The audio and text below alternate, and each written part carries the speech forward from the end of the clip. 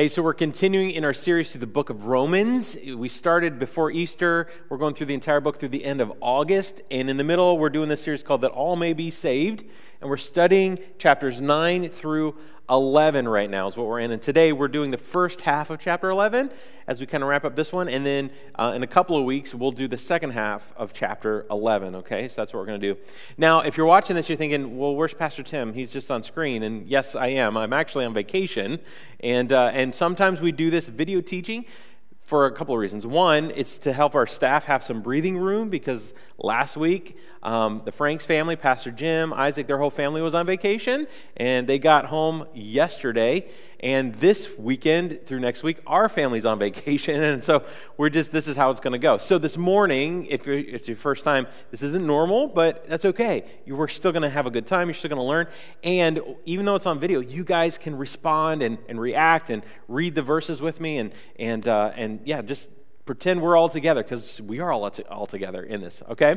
So in this series, we want to provide tools for you. If you're new here at New Hope, we study through books of the Bible. We want you to understand the Bible. We want to make God's Word make sense. And a part of that is our series guide that we give for you so that you have a tool to get into God's Word on your own throughout the week.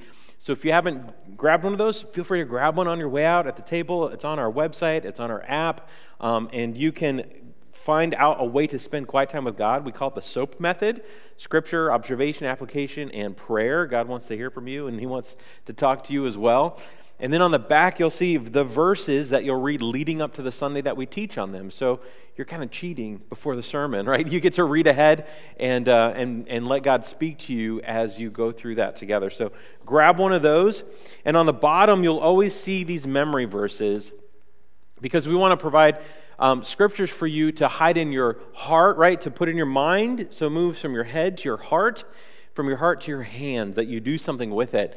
And so this one, we're switching to the next memory verse, Romans 11, verse 36. Now this is like a proclamation. It's a reminder of who God is and what He's going to get in the end, honestly. He's going to get all the glory in the end. And so we want to read this out loud together. This is the memory verse. So everybody ready? If you are? Okay, here we go. Everybody read it out loud with me. For from Him and through Him and for Him are all things. To Him be the glory forever. Amen. That's good, isn't it? It's a good proclamation for us to understand God is the beginning, He's the present, He's the end, God is, so He gets all the glory. And you're going to read that by the time we get done with chapter 11. That is where Paul, as he's writing to the church in Rome, that's where he ends chapter 11 with that proclamation. To God be all the glory. Amen. Now, chapters 9, 10, and 11, like we've been talking about the history in chapter 9, the history of Israel, God's chosen people, His nation, from the Old Testament back to Abraham. Then we talked about their present, right, where they are currently, and unfortunately that's Israel's rejection of the Messiah. And now we're talking about where they're going to be in the future in chapter 11, and what is God's bigger plan for that. And we're going to start to unpack that a little bit today. And so this is what we're going to do. We're going to read just the first 6 verses of chapter 11 together. So if you have your Bible, I would encourage you open to the book of Romans. If you don't have a Bible, you go grab one. They're free at the back behind that wall. We have free Bibles. Put your name in it, or you can download an app. But I want to read Romans chapter 11, verses 1 through 6, and let's all stand together as we read God's Word. That's what we do here at New Hope. When we read the first passage of the sermon, to honor God's Word, we want to stand as we read it. Excuse me. And so this is what I'm reading. Romans chapter 11, verses 1 through 6, and I'm reading from the NIV, and you can read along in your own copy of the scriptures that you have. Again, this is Paul talking to the church in Rome. He says this: I ask then, did God reject His people?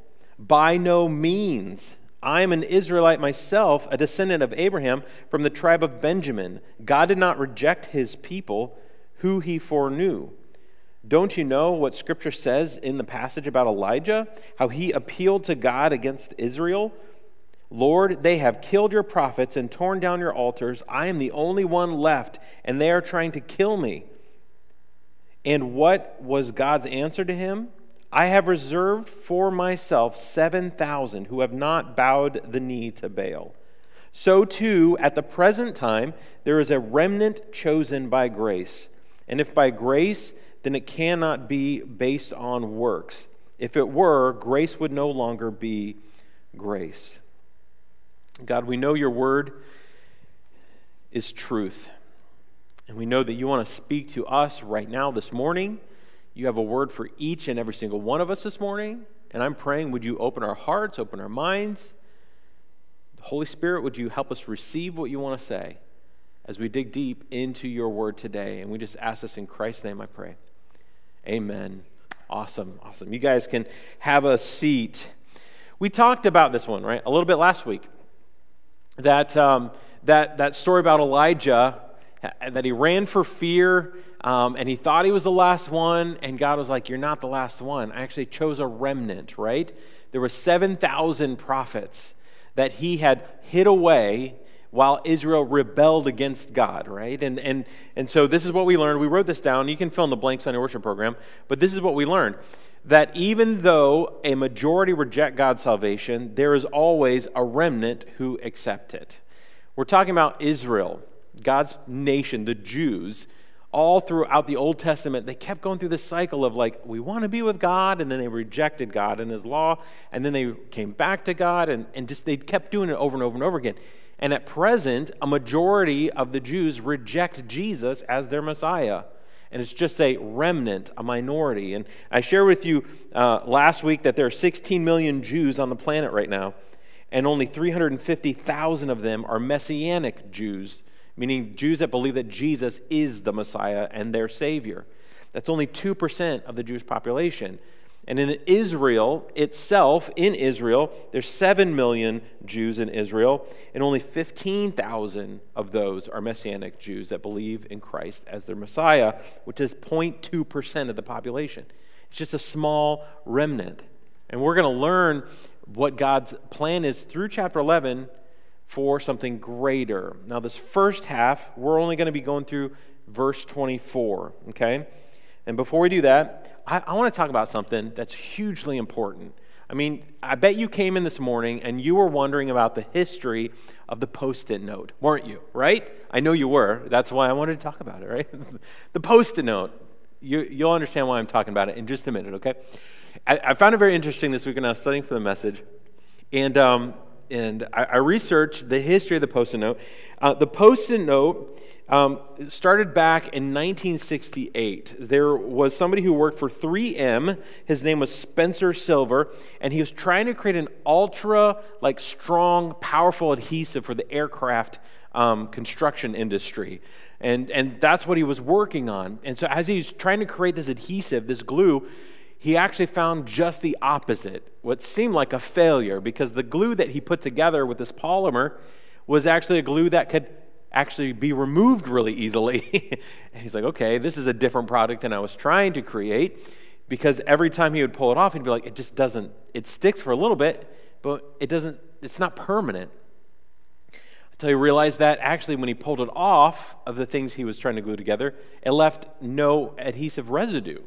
There was no residue afterwards. And he's like, what can we do with this? And so he took it to 3M, to his bosses, and said, hey, I think we can maybe create a different product for this. And they started brainstorming until the higher-up said, there's just no use for this kind of thing. There's no use for this glue. And they kind of just put it aside. But he kept thinking about it until they tried to put it on a bulletin board. So put this glue on a bulletin board so they could just stick papers to that bulletin board and pull it off. And they tried that, and it still didn't fly. It wasn't successful at all. It wasn't until his buddy, who also worked for 3M, by the name of Art Fry. We have a picture of these two guys. Spencer Silver and Art Fry. Art Fry actually was very active in his church, in his local church, and he sung with the choir, the church choir. And he was having this problem with the hymnal because they knew what songs they were singing, and they would use bookmarks to put those into the hymnal. And every time he would flip the page, he would lose the bookmark or would fall out of his hymnal. And so it continually would be such a frustration. And so Art actually came to Spencer and said, hey, I have an idea. And so these two guys, you can see in this picture, they're holding what was created. they decided to try to put this adhesive on the paper instead of putting it on a bulletin board. And so that's what they did. You can go ahead and put that down. Yeah, so that's what they did. And so he started using this, and it worked. It stuck inside the hymnal, but he could peel it off, and it didn't leave any residue, and he can move it around inside the hymnal, and he can find the things. So he now had a better idea, and they brought that to the leaders, and it took about 3 years of trial and error coming up with that product to where they started to see if the businesses would buy it, right? They're like, is this a feasible product? It took them 7 years more of testing to where it kept failing and kept failing and kept failing. Like, man, we thought this might be a good idea until 1978 when a new boss took over and said, I don't think we're marketing this right. And so what they did is they took the Post-it notes and they gave them away. So they called it the Boise Blitz because they went to Boise, Idaho, and they just gave all these offices stacks of these new things called Post-it notes and said, use them and tell us what you think about them and let us know if you might want to order some. And that's when it all changed, because when they did that, they had a 90% reorder rate from all of those offices, and that blew all their minds because that was the highest reorder rate that they had ever seen of any product that 3M had created up until then. And from then on, it's history, right? Post-it notes. We know what Post-it notes are, right? Post-it notes let us do all sorts of cool things, especially if we didn't have Post-it notes, we couldn't do cool things like this, right? Like the hacks. I don't know if you've seen like cars done like that. It looks like a piñata at that point. So hit it with a hammer or something, you know? Or people who do their offices, like you see, they leave for vacation and they come back to the office and their whole office is just Post-it noted up. That's how creative we are as humans, right? Let's take something and just waste it. But so where am I going with this? Why am I talking about the Post-it note? Because the Post-it note ultimately at the beginning was a failure. It actually came out as a failure because they were trying to create a glue for the aircraft industry and instead created this glue that didn't stick to much, right? And so for us, when we think about it, what the airplane industry didn't get, meaning they didn't get what they wanted, but we all benefited from what came out of it, the Post-it note. So this is where I'm going with this, okay? Because this is what Paul starts to talk about in Romans chapter 11 with the Jews. The Jews were given something great, but they rejected it. They didn't think it was for them. And because they rejected what God had given them, we all benefited from it, right? Something that they thought was a failure for us is a success. And I want you to fill this in. This is my fill in the blank as we're going to read this passage. That Israel's rejection of Jesus as Messiah opened up salvation for us all. Because they rejected, we get it. That's what happened. And that's what we're going to read now in Romans chapter 11, starting in verse 11 together, okay? So Israel's rejection of Jesus as Messiah opened up salvation for us all. All right. So let's hop into it. We're going to hop into verse 11. If you're with me and you're ready, say, yep. All right. Here we go.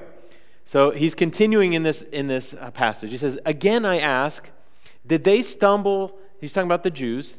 Did they stumble so as to fall beyond recovery? Not at all. He's like, did they reject so far that none of the Jews are going to be saved? He's like, no. And he said it earlier. It's like, Paul was a Jew and he's saved, right? Rather, because of their transgression, salvation has come to the Gentiles to make Israel envious. But if their transgression means riches for the world and their loss means riches for the Gentiles, how much greater riches will their full inclusion bring? It's like, so if they rejected the Messiah and we benefit as Gentiles, as not Jews, from that rejection, because now salvation has come to us as well, that we get invited in, if those who were originally connected to the history of the Messiah, to the Jews and to the relationship with God, how much greater it will be for them when they do choose to accept Christ. I am talking to you Gentiles. Inasmuch as I am an apostle to the Gentiles, I take pride in my ministry in the hope that I may somehow arouse my own people to envy and save some of them. He's like, because the Gentiles are experiencing the promises of God, the gifts of God, the Spirit of God, and salvation. Like he's hoping that the Jews that are seeing this from the outside now will get envious enough to be like, I want in, right? I want to be a part of what God is doing. Verse 15, for if their rejection brought reconciliation to the world, what will their acceptance be but life from the dead?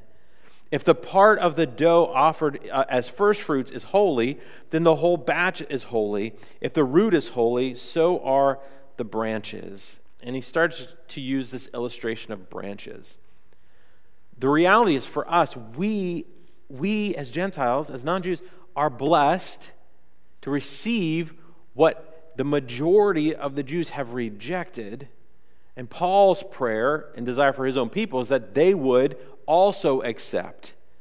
Because if they were holy to begin with, but they rejected, when they come back and they accept Jesus, how much more holy they will be and how much better we will all be, because God has invited the Israelites back in, and they have chosen to follow and become Christ followers and accept Jesus as their Savior. Okay, now are we all together? Does all that make sense? Their rejection means our acceptance as Christ followers. Okay, let's keep going because I want to use our time well. So then he goes to verse 17 and he gives this a word picture because he starts talking about branches. Okay, branches. If some of the branches have been broken off, and you, though a wild olive shoot, have been grafted in among the others, and now share in the nourishing sap from the olive root. I'm going to stop there for just a couple of minutes to help us understand what he's describing and what he's talking about. He's talking about a root. I have a picture of an olive tree. So this is an olive tree, and you can see actually the top part of that olive tree is fairly new. Those are young branches that have grown out of a old stump and root. Let's zoom in on that root there for me. So you see this stump? That is old. It has been there a long time. Its roots go deep into the ground. This is what he's saying about Israel, about our history. This is why we study the Old Testament, because the Old Testament is the story of God's relationship with people, with the Jews. And it's our story, our lineage as Christ followers now, because we have been grafted into that story of God. That original stump, that original root is that original relationship and promise to Abraham. And so that is representative of the Jews, that stump there and the roots that go down. For us, we have been grafted into, meaning we weren't attached to God's story. We weren't attached to that root before we know Christ. But because of what Christ has done for us, we get grafted into the family. We get grafted into the tree.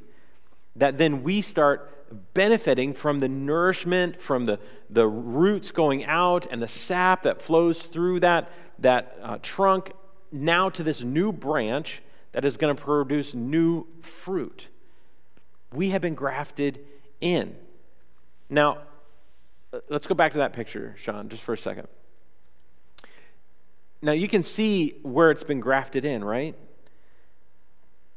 That is where a cut has had to be made in that root, and then a cut has had to be made into the new limb, then put together and sealed so that they will then grow together. This is that imagery of what Christ has done for us. That Christ had to be cut for us, right? He was the one that allows us to be grafted into the family. His cut, his sacrifice for us was that grafting in process for the Gentiles, for the lost. And that's what he's done for us. That's what God has done for you and me. We now get to be a part of the family and the spiritual history and lineage all the way back to the promises of Abraham, and I would say even back to the promises for Adam and Eve. God wants that kind of relationship with us as now we're grafted in. He said, so if some of the branches have been broken off, and you, though a wild olive shoot, right? You were a wild olive shoot. You were just out there doing your own thing until you get grafted in among the others and now share in the nourishing sap from the olive. So it's the old ones that were still attached. Those are the Messianic Jews, the ones that still believed. And the new ones that get grafted in. We are now all a part of that family. It says, do not consider yourself, talking to us Gentiles, to be superior to those other branches. If you do, consider this, you do not support the root, but the root supports you. You will say then, branches were broken off so that I could be grafted in. He's saying, so you might say, well, the ones that rejected, the Jews that rejected the Messiah, that had to happen to make room for me so that I could be accepted. He said, well, be careful. Be careful. He says, granted, but they were broken off because of unbelief. That's what separates you from God. It's unbelief. It's lack of faith. And you stand by what? Faith. We're talking a lot about faith in this series, aren't we? That we're not walking in unbelief, we're walking in faith. Do not be arrogant, but tremble. So you can't consider yourself better than anybody else, because you're not the one that's holding up or raising up. Like the root is. That's Jesus. He's the one that is. For if God did not spare the natural branches, he will not spare you either. It says, consider therefore the kindness and sternness of God. Sternness to those who fell, but kindness to you, provided that you continue in his kindness. Otherwise, you will be cut off. He's saying the difference between belief and unbelief. Walk in belief. Let your faith lead you. Let you trust that God has done what he's done to save you. If you don't believe and you live in unbelief, you are cut off. You can't be a part. And if they do not persist in unbelief, they will be grafted in, for God is able to graft them in again. So those who are Jews, but they're still unbelieving, they still can be grafted in. God is still calling. We read that in the last message. His arms are open, but they're open to an obstinate and stubborn people. Like they're hard-hearted, but he's not releasing his grip or his arm. Like he wants his hands to continue to be raised out to them and open to them. After all, if you were cut out of an olive tree that is wild by nature and contrary to nature, were grafted into a cultivated olive tree, how much more readily will these, the natural branches, be grafted into their own olive tree? He's saying God still has a purpose for Israel. He still has a purpose for the Jews. His desire is that they will be grafted in. Okay? Now we're going to dig deeper into that as we get to the last part of chapter 11 in a couple of weeks, okay? But today, I just wanted us to understand what God has done for us.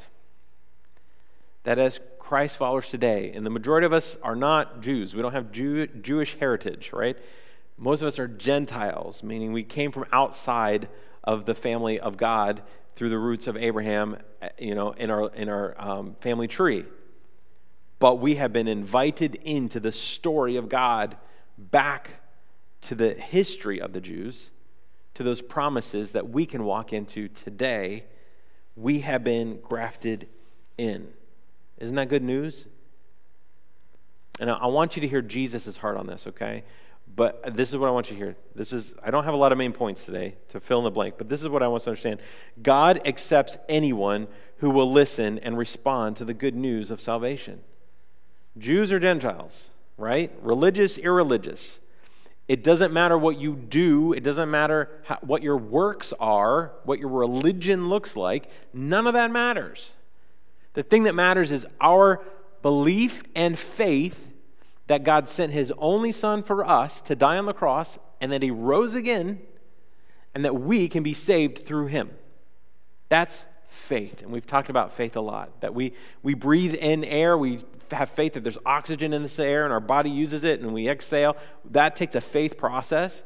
We have that same kind of steady, strong faith that God did what he said he did, and that we can be accepted into the family of God when we listen and respond to the good news of salvation.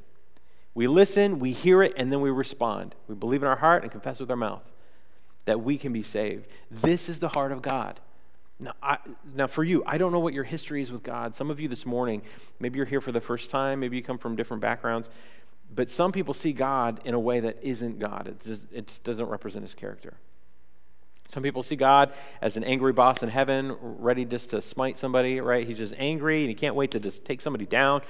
Some people see God and think he's too holy, so there's no way I can be close to him, so why even try? Like, you may have the wrong view of God. I want to read a passage, and you can open to it. I don't have it up on my screen, but it's in the book of Luke. It's Luke chapter 14.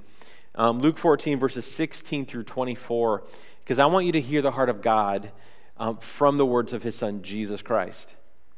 Jesus, you see two types of people that Jesus walked with, right? He walked with the people who were his disciples. They wanted to be like him, and they wanted to understand him. And then he also walked around these religious people, the Pharisees. And typically he would accept the lost around him. He would have kind words, and he would preach to them with love and compassion. But the Pharisees, those that were religious and thought they had it all together, he would usually confront them and actually tell them their future.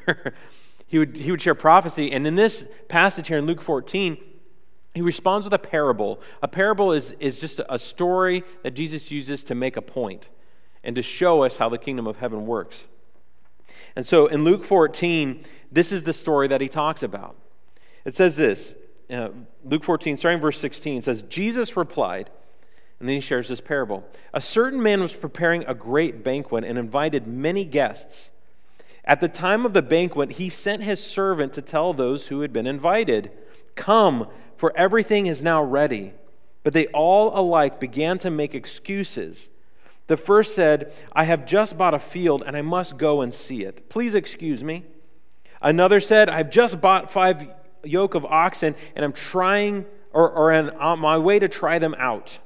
Please excuse me." And still another said, "I just got married, so I can't come." So let me stop right there. He is talking to the religious leaders as he's sharing the story. And what they don't realize is he's telling them exactly what Paul is talking about in these chapters 9, 10, 11. He's saying the Jews, the ones who were originally invited to the banquet, they're the ones that have the history, the promises, the story, the lineage of the Messiah. They were invited to the banquet, but all of them had made excuses to not show up, to not be a part. Now, Jesus is going to share God's heart. So the servant came back and reported this to his master. Then the owner of the house became angry and ordered his servant, "Go out quickly into the streets and alleys of the town and bring in the poor, the crippled, the blind, and the lame." You see the first that he said to go out and find? He didn't say, so go find other wealthy, rich people of great spiritual influence. That's not what he said. He said, go find those that need to be at the banquet, those that need taken care of. Go out and find them. Verse 22 says, "Sir," the servant said, "what you ordered has been done, but there's still room."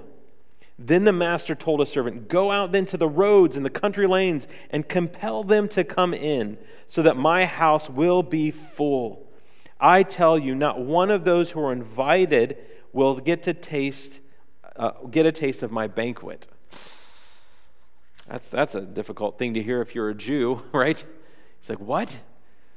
This is God's heart. God's heart is for everyone, anyone who would hear the good news and accept it and respond to it, get invited to the banquet. The banquet he's talking about is the final banquet feast with Jesus. It's after God accomplishes everything that he wanted to accomplish. And for us as Christians, we look forward to that capital D day coming, when all of a sudden everything changes and sin is no more. We're then in God's presence forever, and he sets everything right the way he designed it to be in the very beginning. We long as Christians for that day, and by faith we know that day will come. And the good news is, on that day, you have a choice if you're going to be at the banquet or have excuses to not be there. It's up to you on your response, right? Let me go back to that slide. God accepts anyone, and I'm pretty sure you're anyone, who does what? Who listens and then responds to the good news of salvation. It's your choice if you respond to the gift of salvation that God has brought. It's up to you. It's your choice. I want us to take some time to respond, and in a minute, we're actually going to celebrate some baptisms. Some people who have made this decision and are publicly sharing their story and testimony of what God has done in their life. And I'm excited that we get to celebrate that this morning. It's going to be awesome. But today, maybe you need to celebrate that in your own life and make a decision for yourself. So let's just take some time as we process what God may be speaking into your life. Let's pray. God, thank you for your word. First, God, I thank you that you have chosen to not reject us. That your hand isn't out like to push us away, but your hands are open to pull us in. And that you've already done everything for us to be with you and have a relationship with you. And today, I'm praying for those in the room that need a relationship with you today.